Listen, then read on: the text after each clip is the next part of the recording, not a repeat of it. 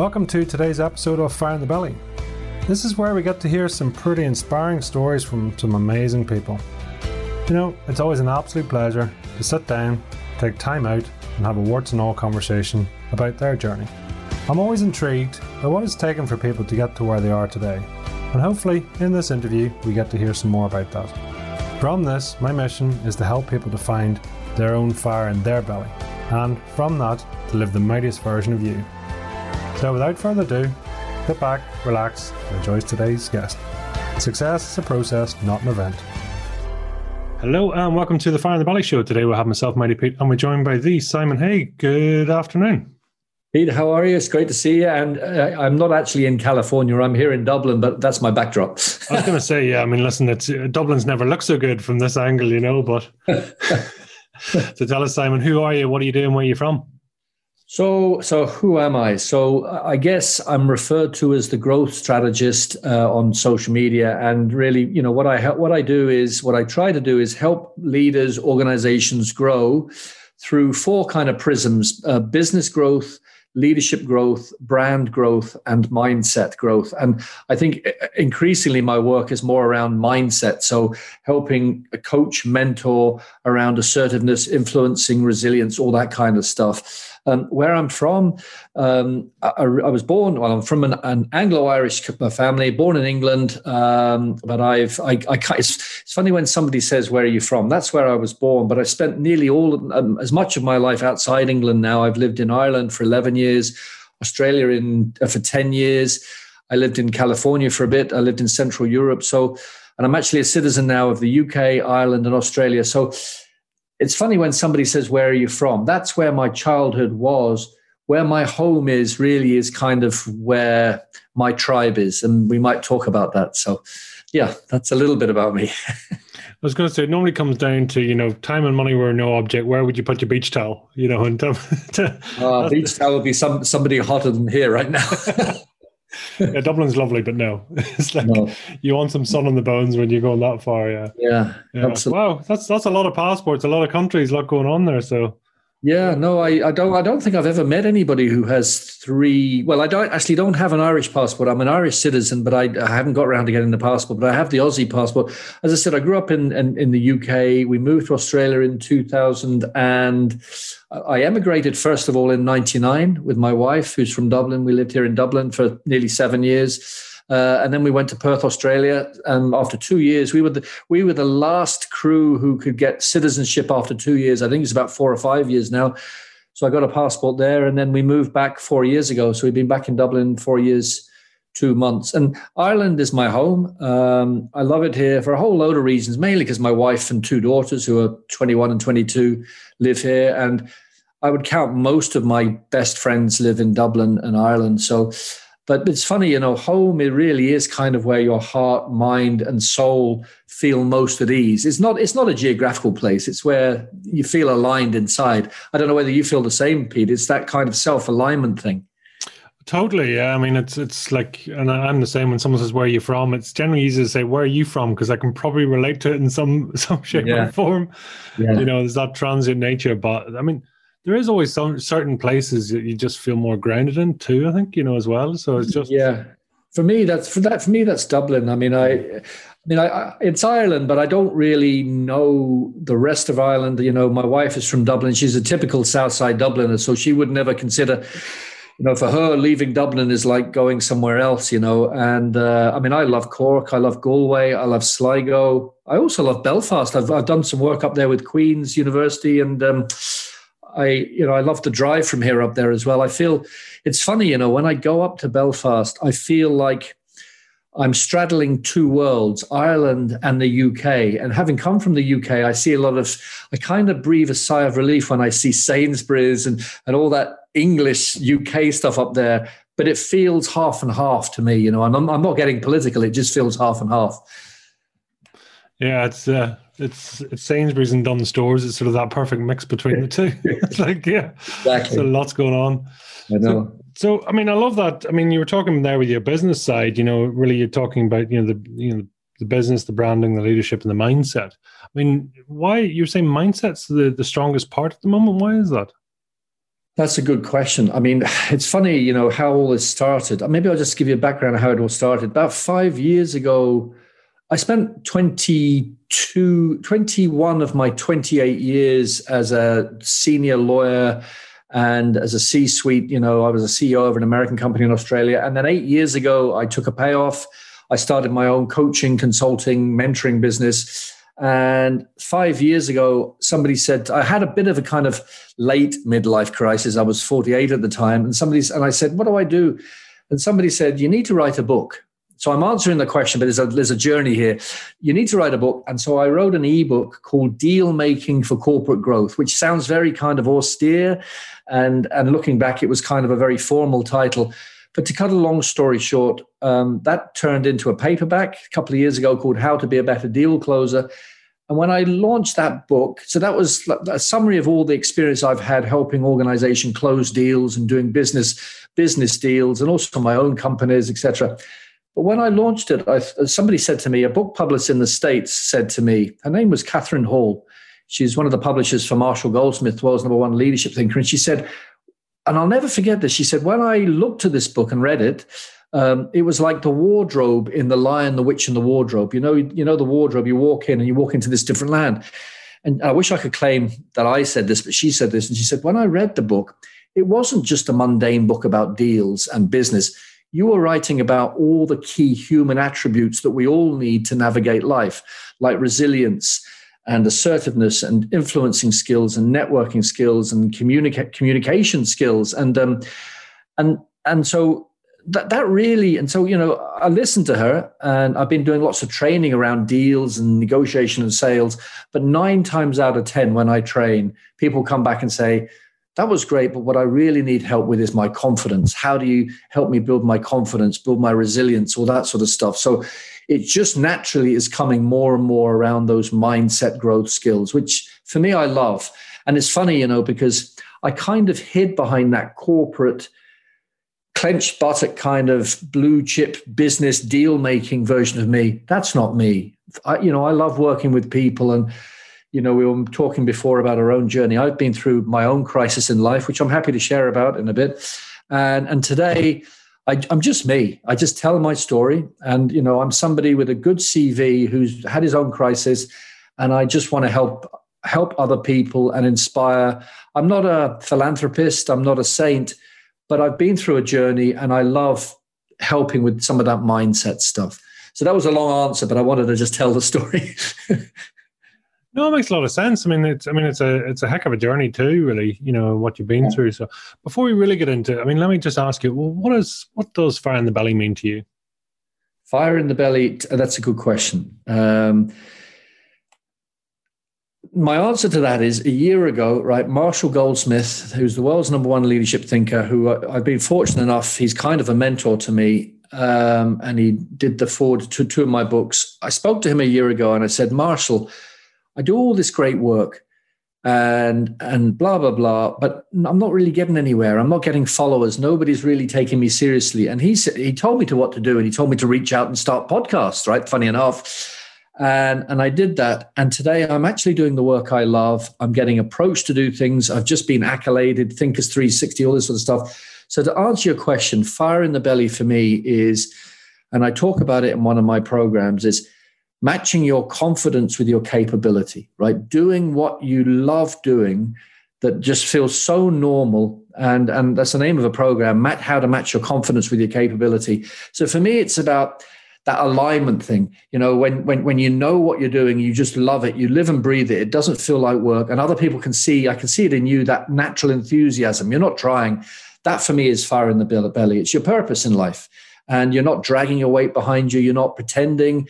You're not trying to act. You're just being you. And it's just a lovely feeling.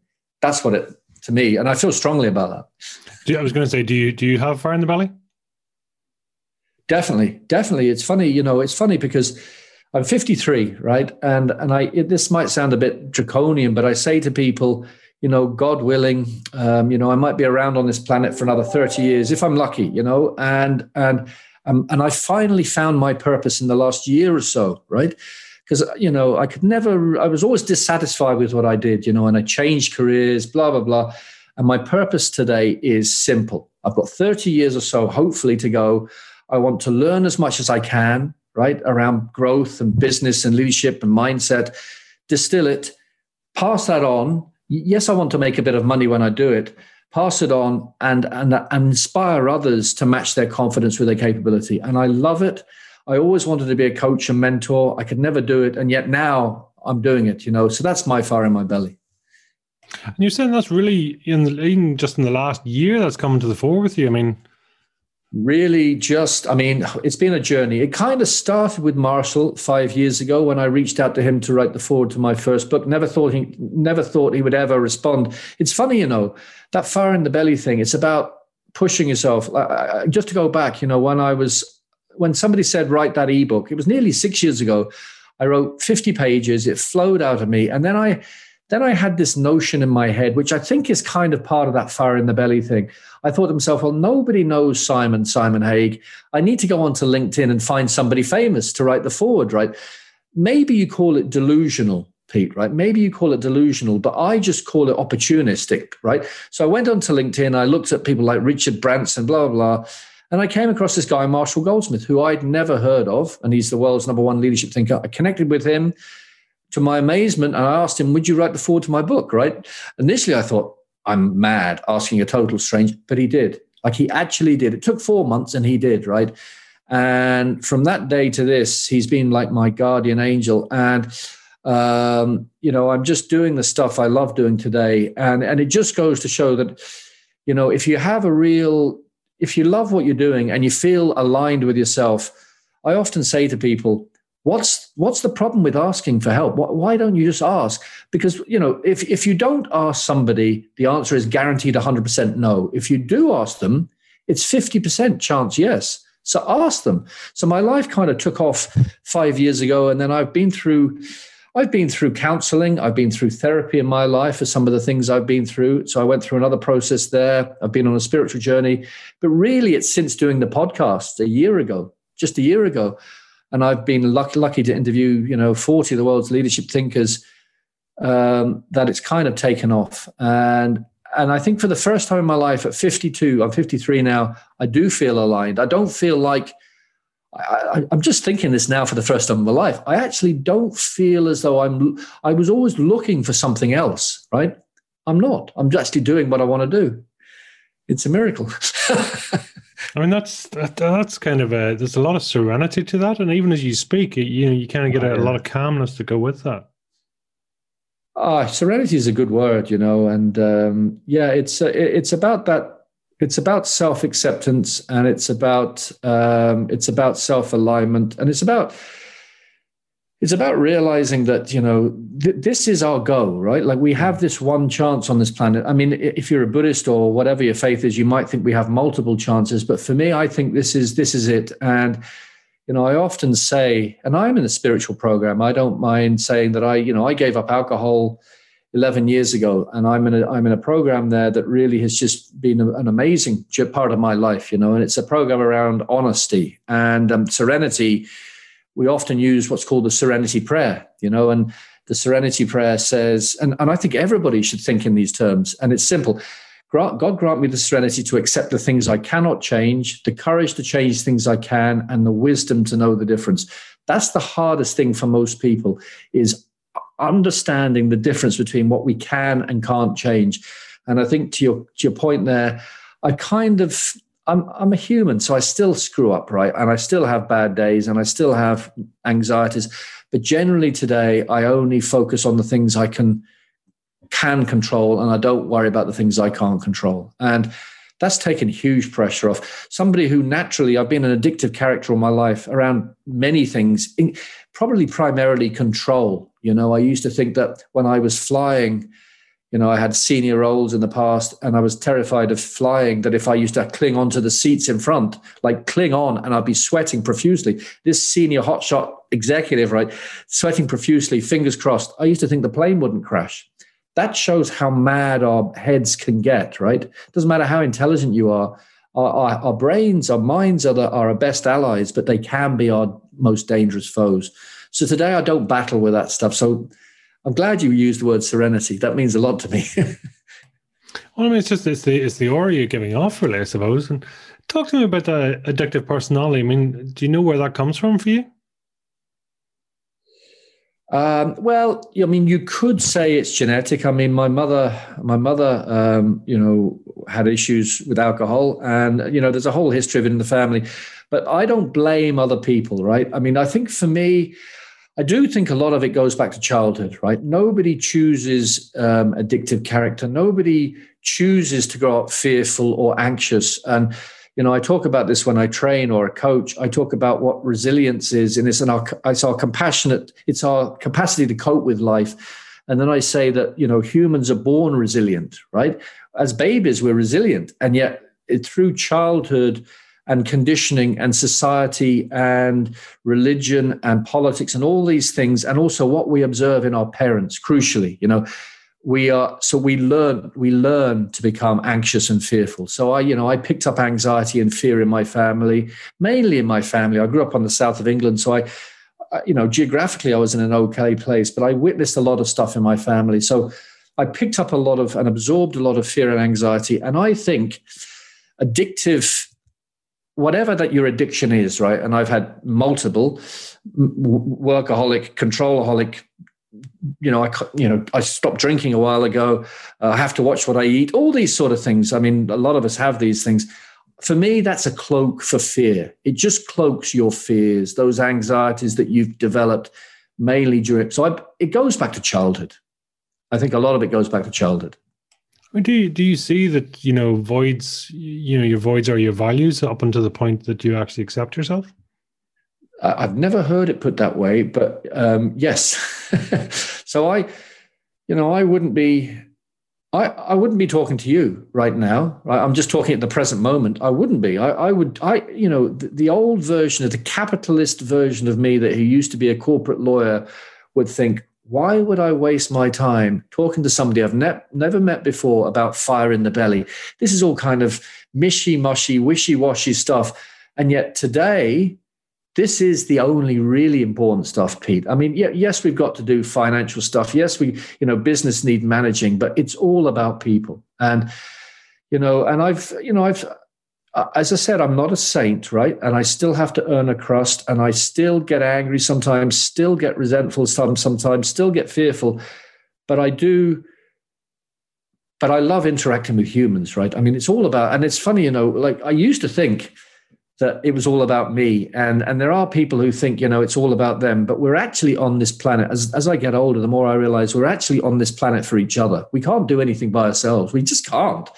So I've learned all that in the void, and the void has been and it hasn't been quick. Like it's been a 15-year journey. It was 2005. I had a moment when I thought I need to sort my life out on many levels, about identity and about the work I do and what I consume and all this. So it's been 15 years, and it'll be another 15 years and hopefully longer.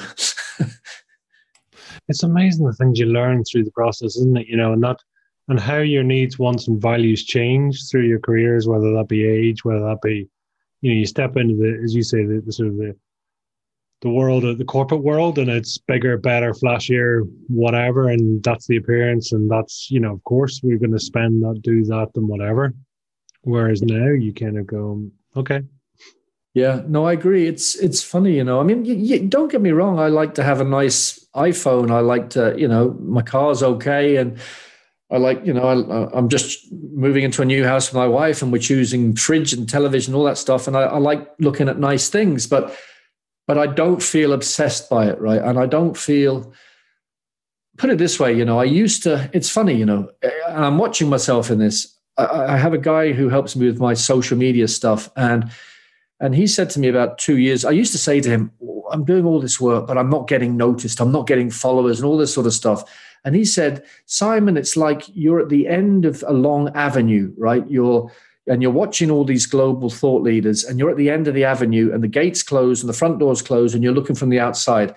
And it was funny, just before Christmas this year, he said to me, because things have changed and things have improved, and I'm doing a lot better in a lot of respects from a career perspective. And he said, Simon, and he volunteered this. He just remembered that conversation. He said, Simon, remember we had that chat the gates open, you're at the end of the drive and the front door's open now. And I've reflected on that. And I when I coach people, I actually talk now about this thing, alignment, right? So I spent all my life trying to achieve these things, right? And pushing too hard. And today I just do what I do, right? And if that offends people, I can't control them. I operate at a slower pace, and it's a cliche. People used to say in the past, they used to hear them, if you slow down, you'll achieve more. If you just allow yourself to align, blah. And I used to think that was wishy-washy stuff. It is 100% true, Pete. If you slow down, you achieve more. If you stop striving and attach, it's a bit Buddhist. If you stop striving and attaching, you'll be amazed at what unfolds. And I was a slow learner. It took me over a decade to accept that, but it's happening. So that would be my main message to anybody out there, is just accept who you are, right? There is no better version of you. There's no better version of Peter Longton on planet Earth. There's 7.5 billion people, right? There's no better version. There might be somebody who's smarter or better looking or faster at running, but they're attributes. That's separate to you as a human, right? And that's the message I want to get across. Stop striving to be better as a human. You're the best version. Yes, you can study harder, and yes, you could practice harder or work out harder, but they're separate to who you are. That's really important. And 53, I'm only just getting that. Isn't it amazing? But I mean, it's beautiful even to get that, because I kind of get the feeling that not everyone gets to that point in their life, unfortunately. I agree with you. I agree. And it is sad. And it's funny, this was nearly a year, God forbid, of pandemic. What I say, I'm not saying about what I'm about to say. I'm not gloating. I'm not in any way, right? But the program that I've been on has really prepared me for this, right? And I do, and people who are in spiritual programs or programs of reflection or honesty or whatever it is, they do seem to be coping better with this, and yet.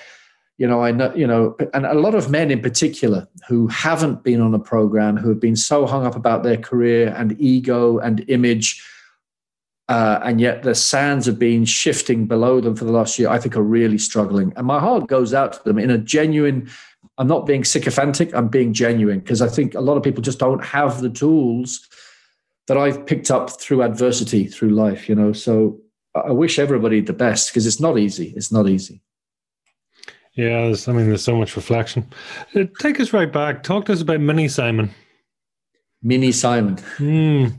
So Mini Simon grew up on the south coast of England, and it's funny, as far as I can remember back, there was always kind of a bit of conflict in the family, right? So my mum is English and a Yorkshire, London family. And my dad's mother is Irish, or was Irish. And there was always conflict, and I don't need to go into the detail there, but there was always conflict between both parts of the family. And I remember it right back as far as I can remember, And so there was always conflict about religion and all sorts of stuff going on in the family. And as a kid, I picked that stuff up. The other thing that I rarely talk about is that it was my Irish grandmother. She was from Tipperary, and she left there when she was a teenager and moved to England. She paid for my brother and I to go to private school in England. She, out of her own pocket, and I didn't realize that until years later. She was a hard worker. She was a manual laborer, right? She moved to England. She was a cook on building sites for big companies, and she paid for us. My parents, I found out later, didn't have the money.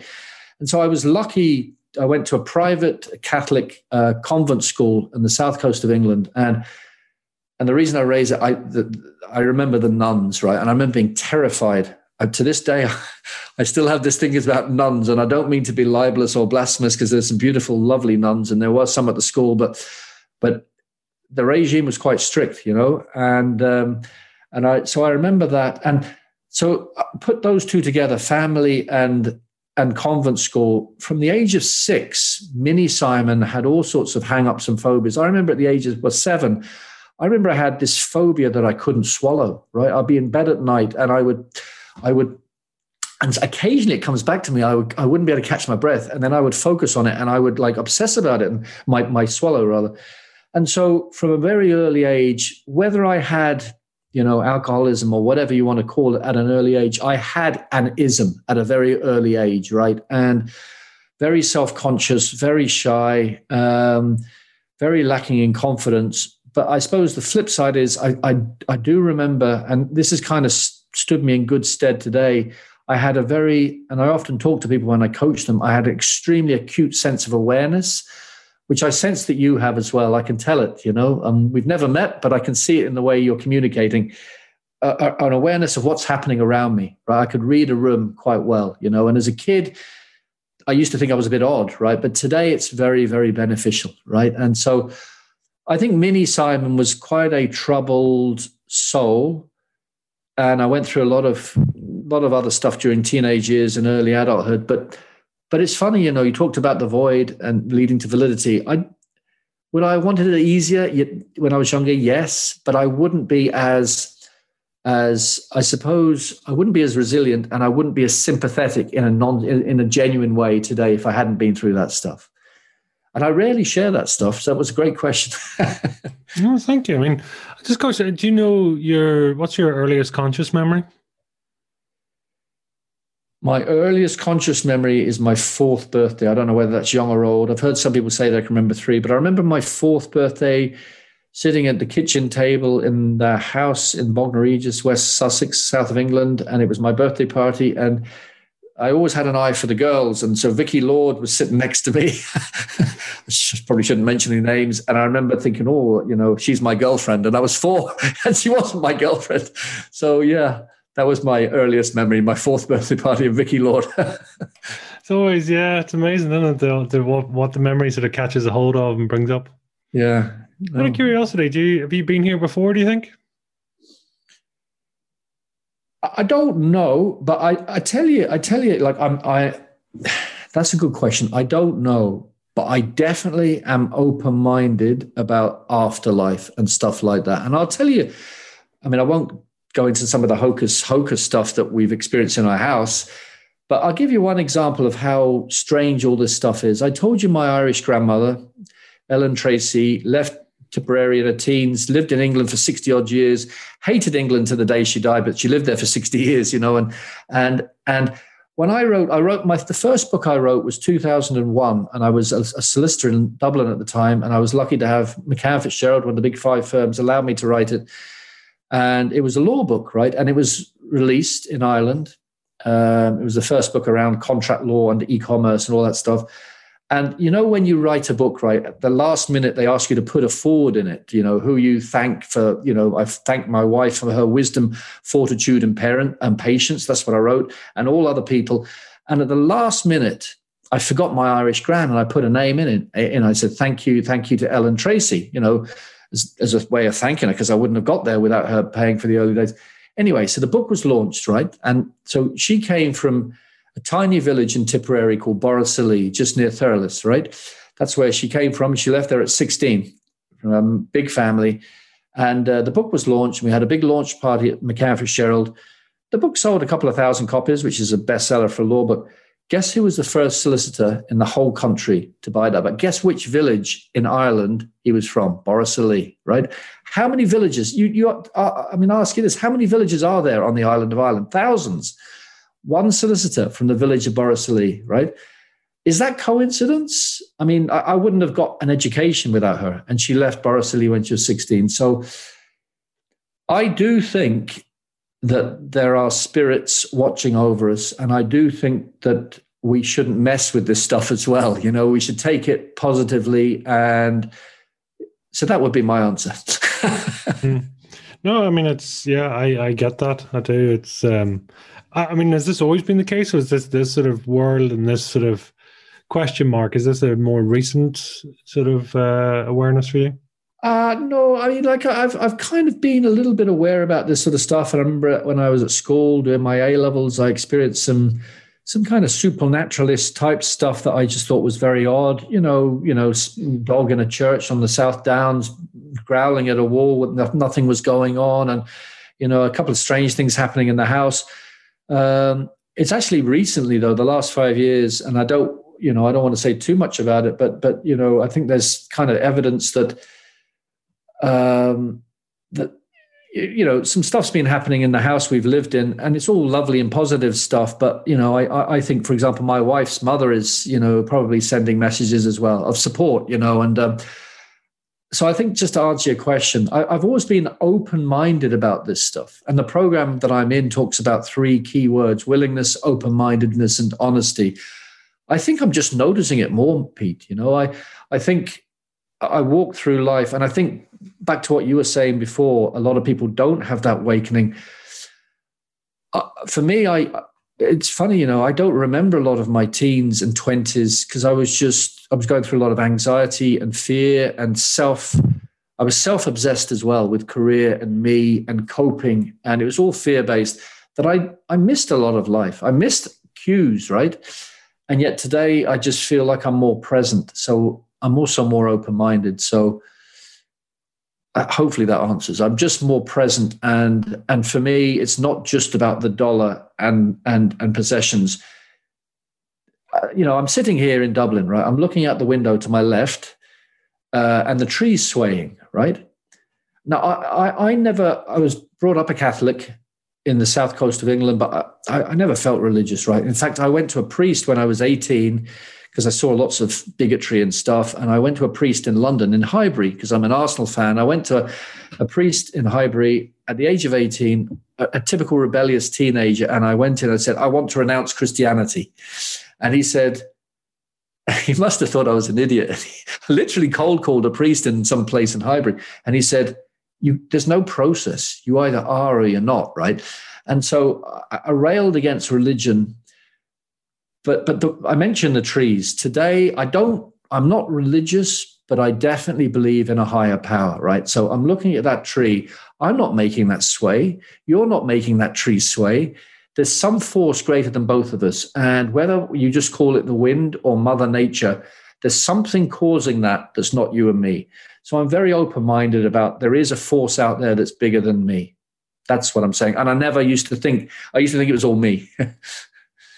Do you find that daunting, or do you find that appealing? Or as I get older, like I'm 53 now, and as you get into your 50s, I talk about this with my wife, you start feeling your mortality a bit more, right? And I actually find that I hope there is. I would call myself an agnostic, right? I'd like to believe in a God. I don't know whether there is one. But I'm not an atheist. It's not that I don't believe. I'd like to be. I'm a positive agnostic. I want to believe. And I think I'm getting more and more positive. I really want there to be something more than this. And I sense that there probably is. And that can be, I find that a lot with guests, saying spiritual, yes, religious, no. And it's just like maybe not sort of follow a particular confine or a particular strategy, if you like, but certainly an overarching, no problem. I'll say yes. Yeah. No, I mean, at the end of the day, it's funny, when I lived in Australia, I don't want to get too deep into the crisis that I had around alcohol and stuff, but suffice it to say, I stopped drinking, right? And I went through a really horrendous rock bottom in 2009. And coming out of that, I met a very, somebody I cherish to the day I die, and he was an abbot, right? That there is a monastery north of Perth on the west coast of Australia called New Norcia, right? Its name is New Norcia, and it was built in the 1800s by Franciscan monks who came to Australia. And this place is 2 hours north of Perth. This is in the middle of nowhere, right? This is like middle of nowhere. And they built this amazing place called New Norcia, and modeled on somewhere in Italy. And as part of my kind of recuperation and getting my life back together, I met Abbot John, right, who's the abbot there of these monks. And I became a friend of his, and we've kept in touch, not so much lately. And John Herbert is his name.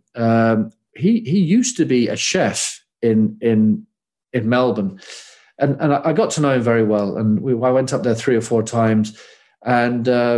And he told me about his life and his struggles with identity and sexuality and all that sort of stuff. And yet this man became the abbot, right, of this very famous monastery. And he would allow some of the monks to smoke cigars and to drink, and not drink to excess. And I used to question him on this and say, how can you as an abbot allow all this kind of frivolity and stuff?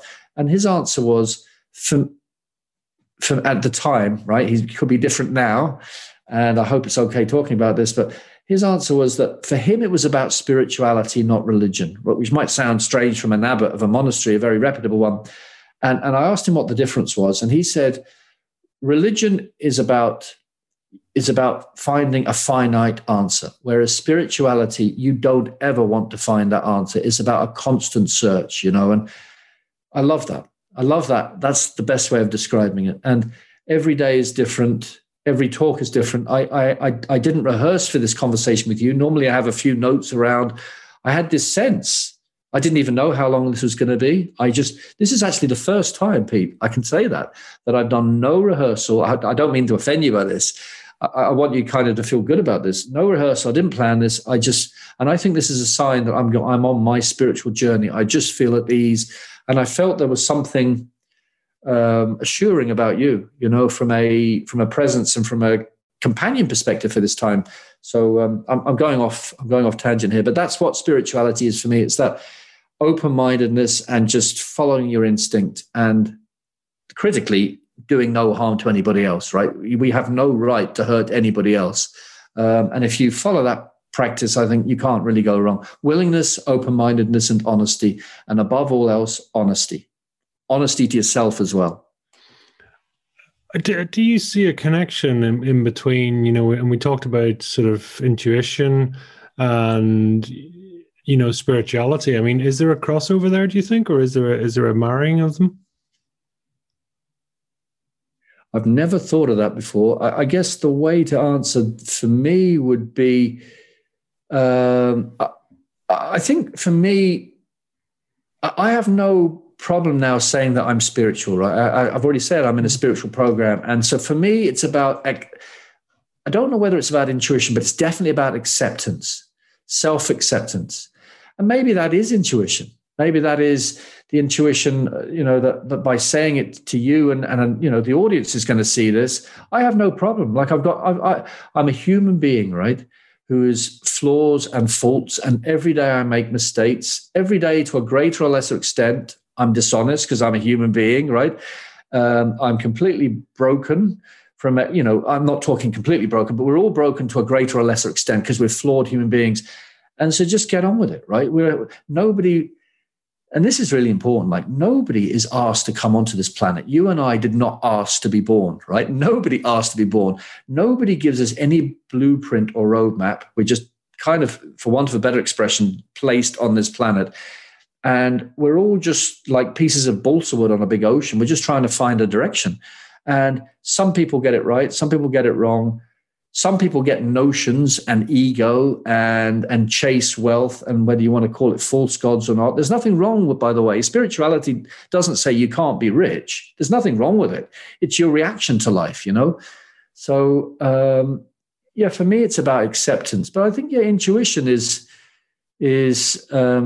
probably a big part of it as well. I hadn't thought of it. I hadn't thought of it like that. I was just curious because you used the word awareness, and sort of being sort of aware of what's going on through your teenage years and all that. And I was wondering if through life experience, through one thing, it actually evolves into an awareness of something more. Definitely awareness is a big thing. And I coach around self and situational awareness. And for me, actually, along with resilience and assertiveness and influencing, I think self and situational awareness are probably, if you're going to say there are any keys to coping in life, it's self and situational awareness. So self-awareness is having a sense of who you are, what you stand for, where you've been, what you should and could be doing. It's that alignment thing. And then, but critically equally important is situational awareness, having a sense of where you are in the world. As I said, reading the room. And like, I'm never going to be, I'm not going to be Marshall Goldsmith. I'm not going to be the world's, well, I may actually, I correct myself there. I could be the world's leading thinker in growth, right? But I don't strive for that today. Conversely, I'm comfortable with where I am. And I think that really is the key, is that self and situational awareness, is that as long as you're comfortable with where you are right now, that acceptance thing is a wonderful thing. Not striving or constantly thinking, what are my neighbors doing, or my, getting online and thinking, oh my God, all these other coaches, consultants, they're doing way more than me. that's just self-torture. So it's self and situational awareness feeding into acceptance. That's really, really important. And you talked about going into, your 50s. I mean, have you any concept of why you're here on this earth? Have you any ideas around that? Well, I don't know. I don't know why humans are on. I don't know, right? I don't know, but I'm getting a stronger sense that I've said them both before. I do think strongly, and I never used to think this way, that we're actually here for each other. We're not here for ourselves, right? I don't know how I can expand on that. That's kind of an intuition thing, right? I do think we're here for each other, right? And I don't think it's just visceral, primeval, we're here to procreate. I think it's something more than that, right? That's the first thing. I think that's number one. And the second thing then is I do think we're here to it's a bit like the old Mars advert, work, rest, and play, right? I do think we are here. The old religious ways of, particularly the Catholic Church, which I can talk about because I'm from the Catholic Church, of, if you don't do this, you'll be punished and you'll go to hell. I'm not criticizing anybody who does believe that. I don't believe that stuff. I do believe that we're here to enjoy as much as we can of life, right? So yes, we do need to work, but we also need to rest and we need to play. I think Mars got it kind of right: work, rest, and play. And then bringing it back to me, why I'm here. I've had that kind of epiphany in the last year. I'm here. My purpose, as I said, is to pick up as much knowledge, is to distill it, create training programs, coaching programs. And I'm privileged to do that with business schools and companies, and it's kind of going very well, and writing books and articles and stuff. And then I love making I guess this is really important, Pete, is I love making what people think are complicated things, right? So I've written a book on contract law. I've written books about deal making, which most people would never think, why would you write something like that? I love doing that. And I like making it simple that anybody can read and understand. So that's my purpose: getting complicated things, simplifying them, and then inspiring others that they can go off and do it. That's my personal purpose. But I think our main purpose is to be here for each other and to enjoy every single moment we can. Anything deeper than that, I have no idea how big the universe is, what it's all about really, but I think that's the point. I don't think we're meant to. And I hope we don't ever find the end of the universe. That would be pretty disappointing. That's like Abbot John said, spirituality is about not finding the end. I hope, these movies like Interstellar and all these movies I love, I hope we never actually do find an end to this. That would be, don't you think that would be disappointing? If we find that infinity is not actually infinity, maybe it won't be disappointing. Well, be careful, because they talk about the conscious mind not hearing the negative word. So it's like you're actually hoping to find the end of the world. So the end of the universe. No, actually, I'm not. Honestly, I'm not. But I hadn't thought of it like that as well.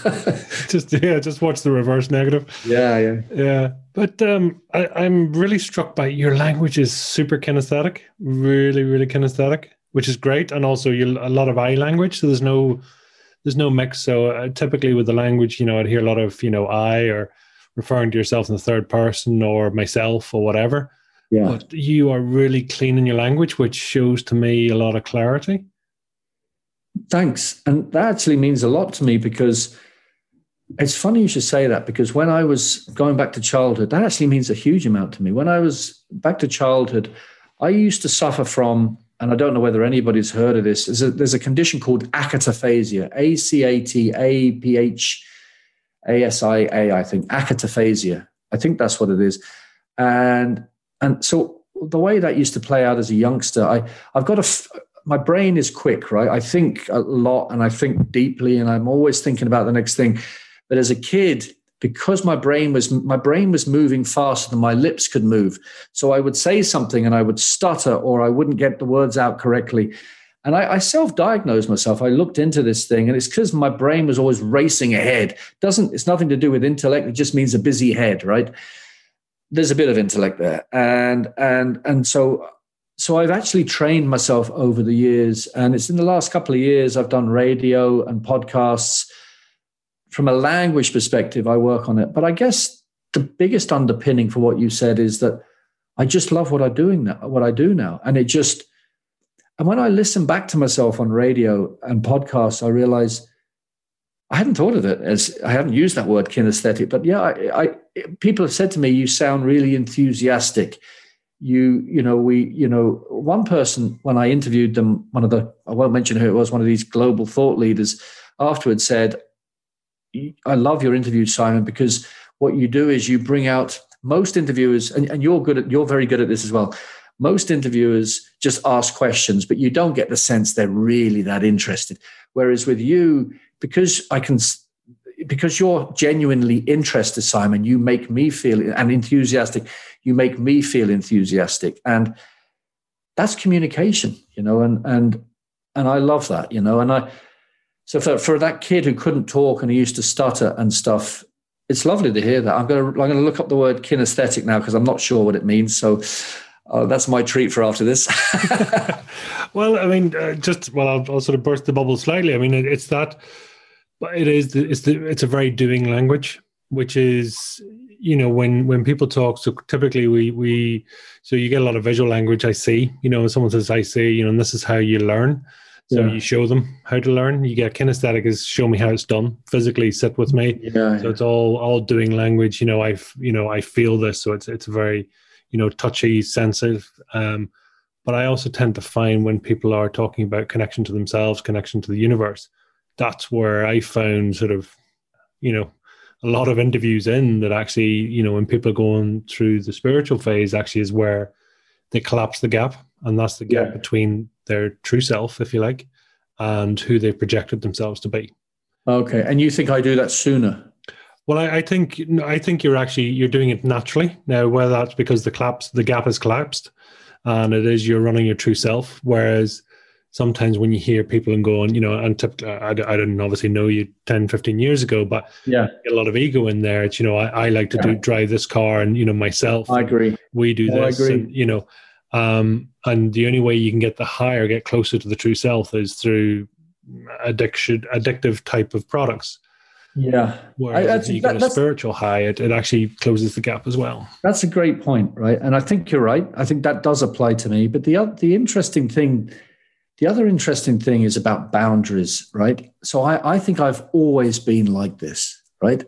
So I've always had this natural tendency to be kinesthetic, right? And I'm still going to look up that word because I don't really, but I've always had this natural tendency. But this is really important. And I think there are people out there whom I coach some of them. So as a kid or as a teenager or as a young man, I would be this kind of, this viscerally connected, right, in my language. And I think that would either scare some people who weren't ready for it, particularly in the corporate world. So I think that's probably why I wasn't very political in companies, right? I would just say what I thought, right? And that doesn't work in companies when you got to just be political, right?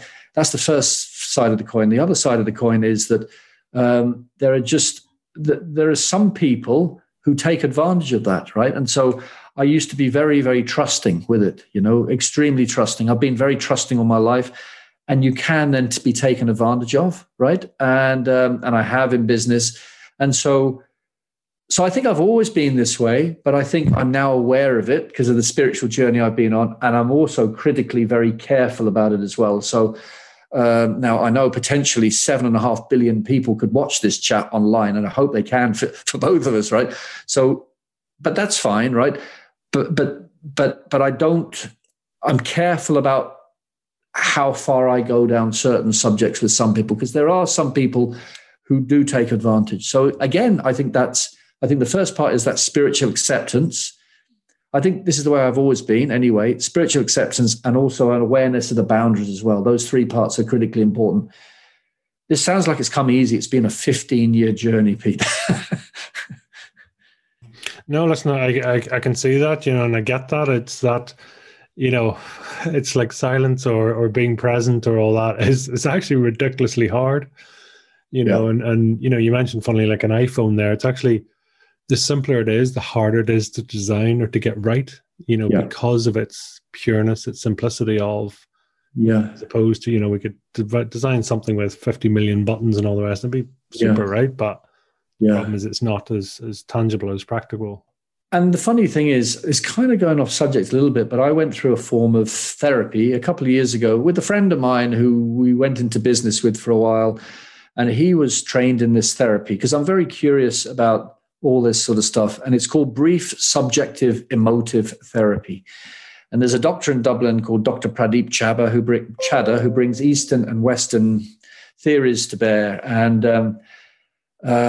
so I went through this with somebody here in Wicklow. And really the premise of this, the way to describe this is, there's all sorts of, there's cognitive behavioral therapy and all these kind of therapies out there. But what I love about this particular type, and this is Dr. Pradeep Chadha's words. I don't know whether they're industry recognized. Brief subjective emotive therapy. The way to describe it is, those water bottles that you take to a gym, right? And if you go to a gym, this is the analogy, and that water bottle is full of water, right? There's no gap at the top, right? That's a bit like when somebody comes for brief subjective emotive therapy, which is a bit like me, even 2 years ago. Instead of the water being in that bottle was full of all my fears, anxieties, busy head. I never gave myself an opportunity to stop and just relax. And so it was full, right? I was busy, right? I'm too busy, right? And sometimes it was driving me demented. And the premise of that therapy is that over a period of time through silent meditation, and I used to go walking in the woods in Wicklow every Wednesday morning for half an hour in silence with my friend, complete silence, right? And at the end of that process, the water level is down, right? So then once that water level is down, then you can really work on yourself, right? And I have to find that, I have to say that those 12, it was about 15 walks on a Wednesday morning. The first 3 or 4 was really, really alarming for me because all I could hear for the entire half an hour was my head. My head was arguing with itself. Is this guy going to kill me? Am I mad? This is ridiculous. This is such a waste of time. All this stuff was going on in my head. And yet by the end of the sessions, all of that had disappeared. I hadn't even consciously realized it. It just disappeared. And I noticed every time I walked, I could hear twigs breaking under my feet. I didn't hear those the first half a dozen times. So it's a movement out of your mind into your presence, and I don't articulate the language of a meditation guru, right? Because I have a bad memory for all this sort of stuff. So I hope this makes sense. But I said it before, the human brain, and I've been through this myself. I've sobbed my eyes out for 2 weeks nonstop back in 2009 when I was in a crisis. So I know what it's like to be very close to death, suicide, or self-destruction. And that's nearly always caused by what's going up in here, right? It's the human brain that does it, right? And then conversely, it can be, your best friend as well. So I'm very aware of that, the delicate balance in here. And we just need to be mindful, excuse the pun, of the power of our brains. And Eckhart Tolle talks about it really well in The Power of Now. And I use, again, this in my coaching programs. I say that if you need to drill a hole in, it's a phenomenal book. I read that first time 12 years ago, and I thought it was a load of nonsense. And then I took it on holiday a year ago, literally my last holiday, Morocco, February last year. We arrived back just before the pandemic. And I literally went through every page and I underlined it. It's an amazing book. And one of the analogies he uses, I don't know whether it's directly in that book, I think it is he talks about a drill. I think it is. If you need to drill a hole in the wall, what do? You go to the shed, you get a drill, you drill a hole in the wall, you fill the holes, you put the drill back in the shed, and that's that. And that's how you should kind of use your mind. Use your mind and I say this when I coach, from this moment on, try and use your mind like a power tool, right? When you need to do a piece of work like this, when you need to focus, switch it on and be really focused.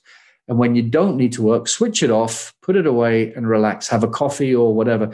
Because the reason for that is so many humans today are in this constant low-grade anxiety,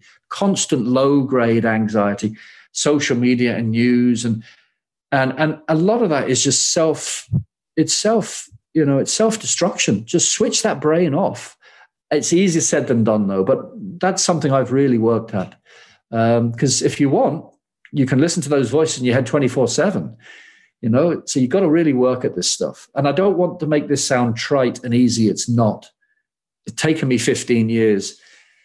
But if anybody's watching this, and gets inspiration from this, it is possible to do this, but you have to really want and need it, I'm getting to the borderline of getting a bit emotional, which is important. Yeah. Is there a connection, and I don't want to connect too many dots here, but was there a connection between you exiting the corporate world and your state of mind? Yep, 100%. I always felt kind of inadequate, would be the word, in the corporate world, right? And I also had horrendous imposter syndrome. I was the first person in my family to go to university, and I got very good results at school and university, but I always felt inadequate. I always felt like, I'll never forget the very first day as a trainee solicitor, September the 5th or the 6th, 1993, sitting on a bench outside St. Paul's Cathedral in Dublin with my best friend, Adrian, from school. And I was about to start work with one of the biggest 5 law firms on planet Earth, right? Very prestigious law firm. That's where I got articles because I got a good brain, right? And I remember sitting there saying to him, Adrian, one day I'm going to be found out, right? I'm going to be found out. And so I always, in the corporate world, I always felt like that wasn't me. I can't really put my finger on it, that I was acting, I was pretending. I wasn't, there are, again, I talk when I coach, there are always, for me, there's been 2 versions of me. There's the LinkedIn version, which is the clenched buttock, very corporate kind of version. And then there is the, you can't see me, but I'm wearing shorts here, right? There's the very relaxed, chilled, a little bit slobby Simon, right? And this is me, right? And there's no coincidence I've grown a beard in lockdown, because this is me. I love it, right? And so it's funny, when I finished as a practicing solicitor here in Ireland in December 99, this might sound mad, right? I literally destroyed all my books. I threw them all away, and I literally rolled in the back garden. We lived in Foxrock, South Dublin, in the mud in my suits, and I threw the suits away. So for me, it's kind of freedom not being in that corporate world. And it's funny, I'm now a coach and consultant, and I go into companies, and I won't mention any names, but just in the last couple of weeks, I'm talking about working with one company here as a consultant, so I don't have to deal with all that politics in there. I just go in, do the work, and come out. And the head of HR, broke down into tears on the phone with me, telling me what was going on in that business. And for a split second, I had that gut feeling in my stomach that I used to have when I used to go into corporates, right? And I really felt for her. And so, yeah, I think you're right. This is the way I love doing it. Basically, I'm unemployable. I'm a coach, consultant, writer, mentor, bit academic, and I love it. I maybe it's part of me. I just don't like being pigeonholed as an employee. That's part of it on the surface level. The other thing is I just love creating stuff and disrupting a bit. And in the corporate world, it's hard to do that. That's just my opinion. Just interesting there, and you were saying about that particular person you were talking to. Do you find people are opening up to you more? Do you find you're getting into random deep conversations? Yeah, definitely. And part of that is I wasn't ready to notice them, right? Because when you're so self-centered and so self-obsessed, you're not listening to this stuff. You're not aware. You're not watching out for it. And it's interesting, particularly this last year, for example, my LinkedIn followers have quadrupled and I'm getting some accolades and blah, blah, blah. And so I'm getting noticed more, right? One of the downsides is you get a lot of people trying to flog your stuff. But one of the upsides is that, and it's funny, human beings are kind of, it's funny, before I started getting traction a year ago with followers and accolades and stuff, when I would send a message to somebody on LinkedIn, they would invariably, maybe even you, right, a year ago, they would come back and say, who are you, kind of thing. Well, why are you bothering me? Now I get people come to me and say, oh, you're so amazing. Do you mind if I connect with you, right? And the reason I'm telling you that is not in any way around ego and stuff, because you have to keep that. Once that ego starts poking through, right, again, that's self-destructive. The reason I'm saying that is that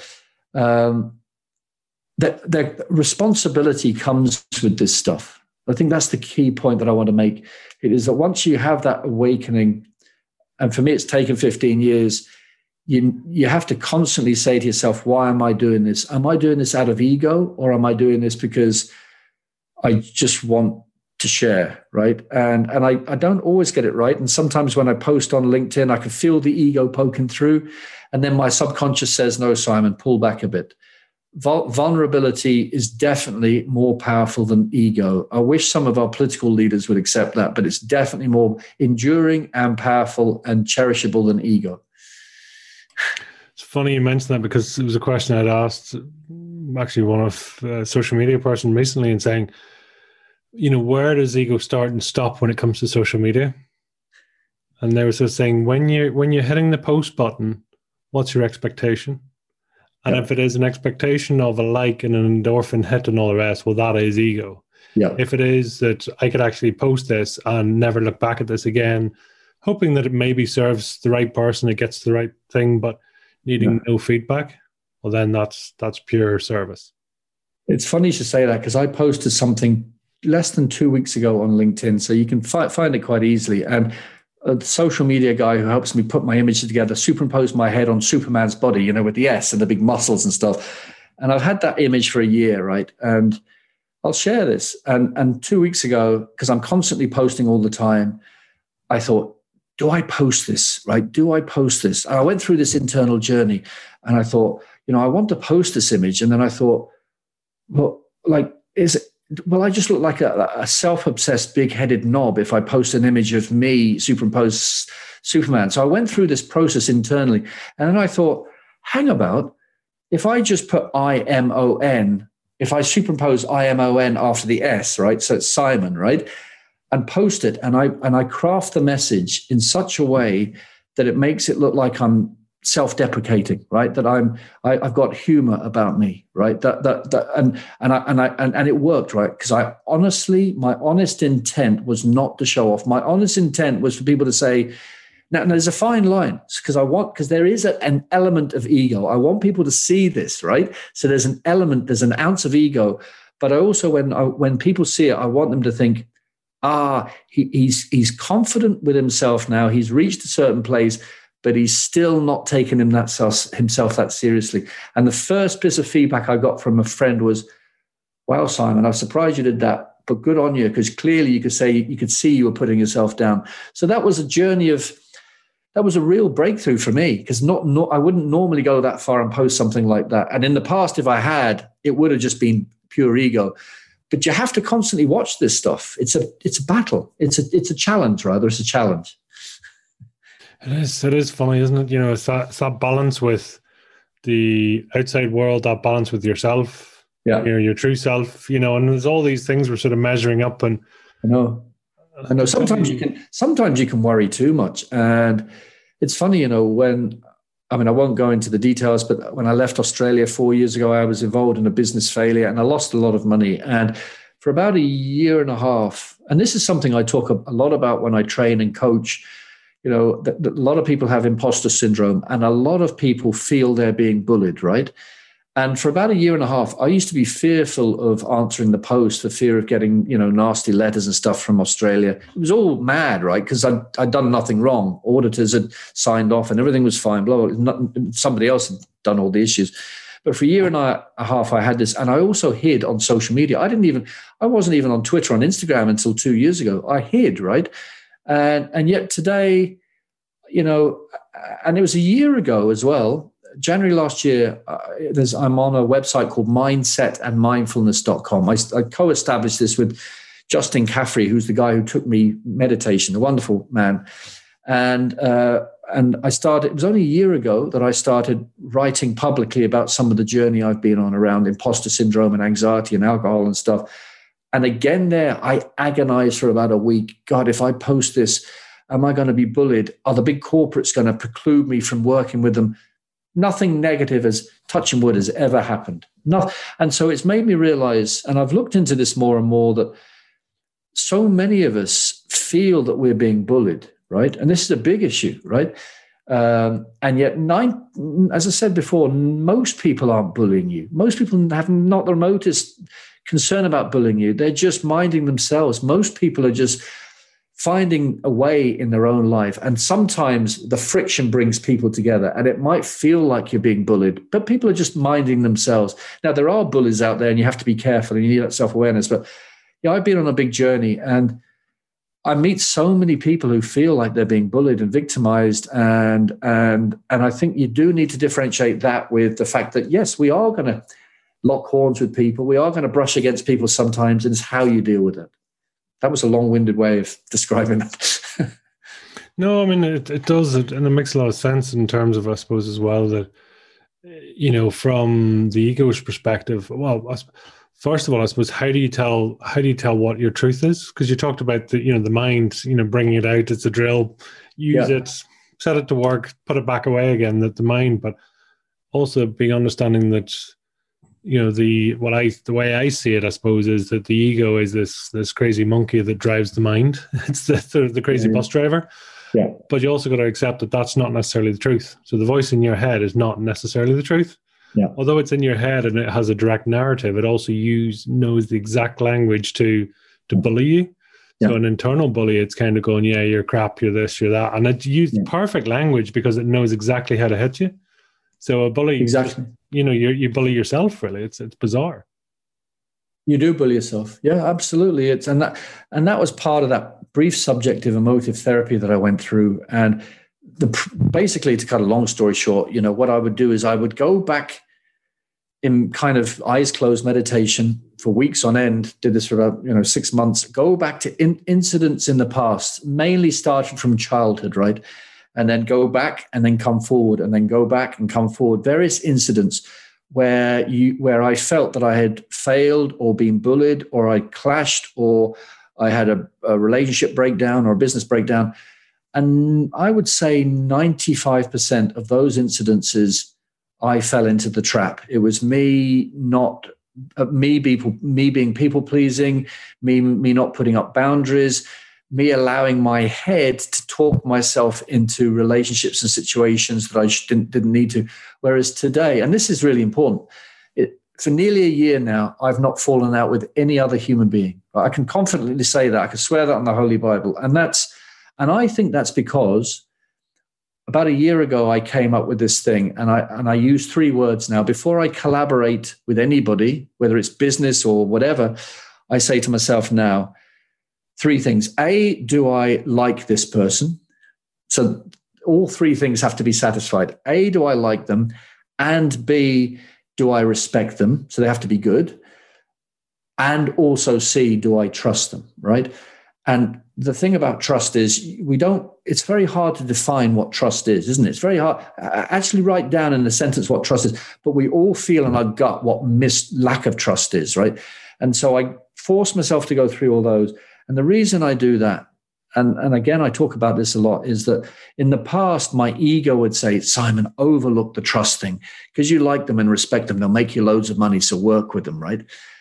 I stop myself from doing that now. And I don't think it's a coincidence that, I've had this more serene, peaceful life for a year. And also I do think that people, and again, there's responsibility with what I'm saying. When people see you and I can see it in you as well, right? When people see that you are on a journey of, without in any way talking ego here, that you've had an awakening or you're having an awakening, you're on a journey of acceptance and awareness, people are the right people who are drawn to that, right? They're drawn to that, right? And that's a wonderful thing. But again, you've always got to self-calibrate. Am I veering into ego when I'm even saying this, right? So it's a constant journey of calibration, which is a lovely thing because when you're not aware, you don't even think about this calibration stuff. Yeah, it is. It's amazing that, the actual sort of the whole process really. But I'm struck as well. I mean, the sort of the polarities and God, to use an overused word at the moment, it is a pivoting polarity. I mean, you talked about going from noisy to quiet. You talked about complex to simple. And really loud to quiet, and how it's like someone slammed the end of the table and suddenly the whole thing's gone upside down, right? But you're actually living in the positive power as opposed to feeding off the sort of negative away from energy. So it's a massive shift. It is, and I'm not going to go into details, but you know, in Star Wars they talk about the dark side and the light side, right? That exists in all of us. And in my darkest moment in 2009, I experienced something that I never want. I experienced almost like a dark force in my sternum, right, in my chest, right, and because I was in such a terrible place, psychologically, spiritually, mentally, and I do think that there are negative forces, and I'm not an expert here, but I do think there are negative forces out there, whatever you want to call them, evil, darkness, whatever you want to call it, that feed off certain people when they're vulnerable, particularly when they're vulnerable. And I'm not a guru in this, and I'm not one of these mad, in my head, one of these mad people who overstates this stuff. But I do think we have to be careful about the dark side. It exists out there. Like when you think about it, Pete, every human has the capacity, as long as they're adult, as long as they're not, infants, we all have the capacity to kill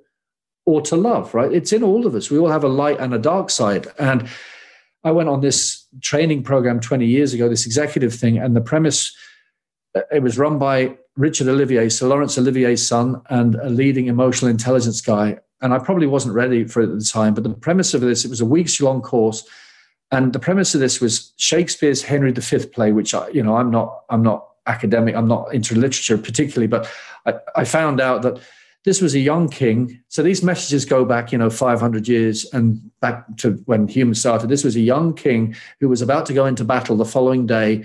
And the story is about the battle that he had in his head, right?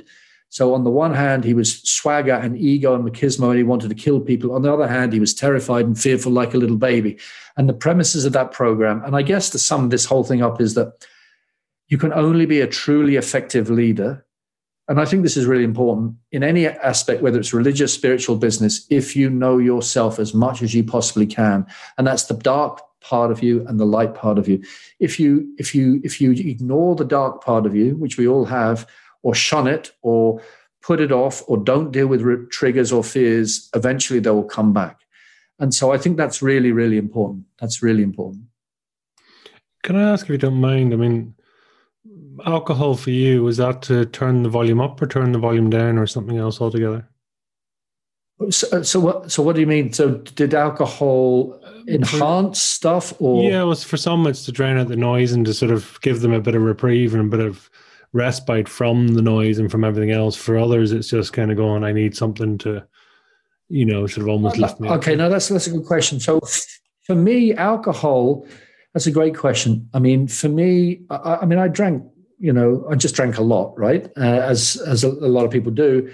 For me, I tended to enjoy alcohol more or lean on alcohol more. Funny enough, not when I was down, right? I would drink when I was down. But when I felt up, elated about something, I used to like it. It was like rocket fuel. It used to bring me even further up, right? And like, for example, I studied at my law degree. Every night I would have 2, maybe 3 cans of Carlsberg Special Brew. I mean, that's 9% strong beer, right? And I would do that, and I would almost play Russian roulette with my mind, and I'd say, right, because when you start getting a bit fuzzy and a bit woozy in your head, right, with alcohol, for me, I would fight through that, and I'd actually play Russian roulette, and I would actually find my brain would be sharper, right, as a result. Now, after time, that doesn't work and it gets you, right? And so I often say that alcohol for me was like rocket fuel. It allowed me to achieve amazing things, right, for a long time. But after a while, it does, if you are addictive like I am, it just drags you down. You can't not be dragged down. So, yeah, that was my journey. Very quick one. What's a guilty pleasure for you now? Say that again? What's a guilty pleasure for you now? You can take out the guilt if you want. A guilty pleasure, probably food. I love food because I don't drink, I don't smoke. And so, yeah, food, I love food. I have to be very careful. I'm a bit like my cat. I could just eat. So what's your go-to? What's the sort of right up there for you with the food? Cheese. I'd be a cheeseaholic, definitely. Also, coffee as well. I have to say, coffee. I drink coffee by the I don't have small cups of coffee. I have big cups of coffee, So I get you. You can't see my cup. Yeah. The bigger the better. Yeah. No, for me, it's consumption. Yeah. I want to be respectful of time here. So tell us, Simon, if, we're talking about your fire in the belly in one or two words, what would that be?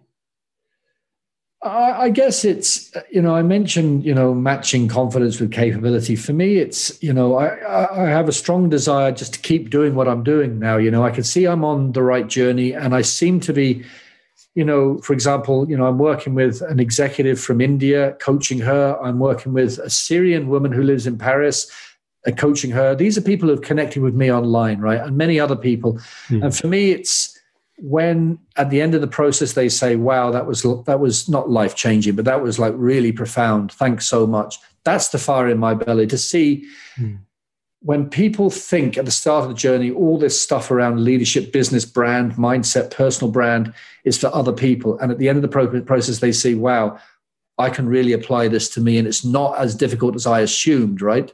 And you've spoken in a nice, simple, step-by-step terms. That's the fire in my belly. If I could keep doing that for the rest of my life and getting paid reasonable, not huge sums, that would be a dream. That's great. Fair play you. So tell us, where can people reach out to you, follow you, track you, hunt you down, stalk you, any of the above?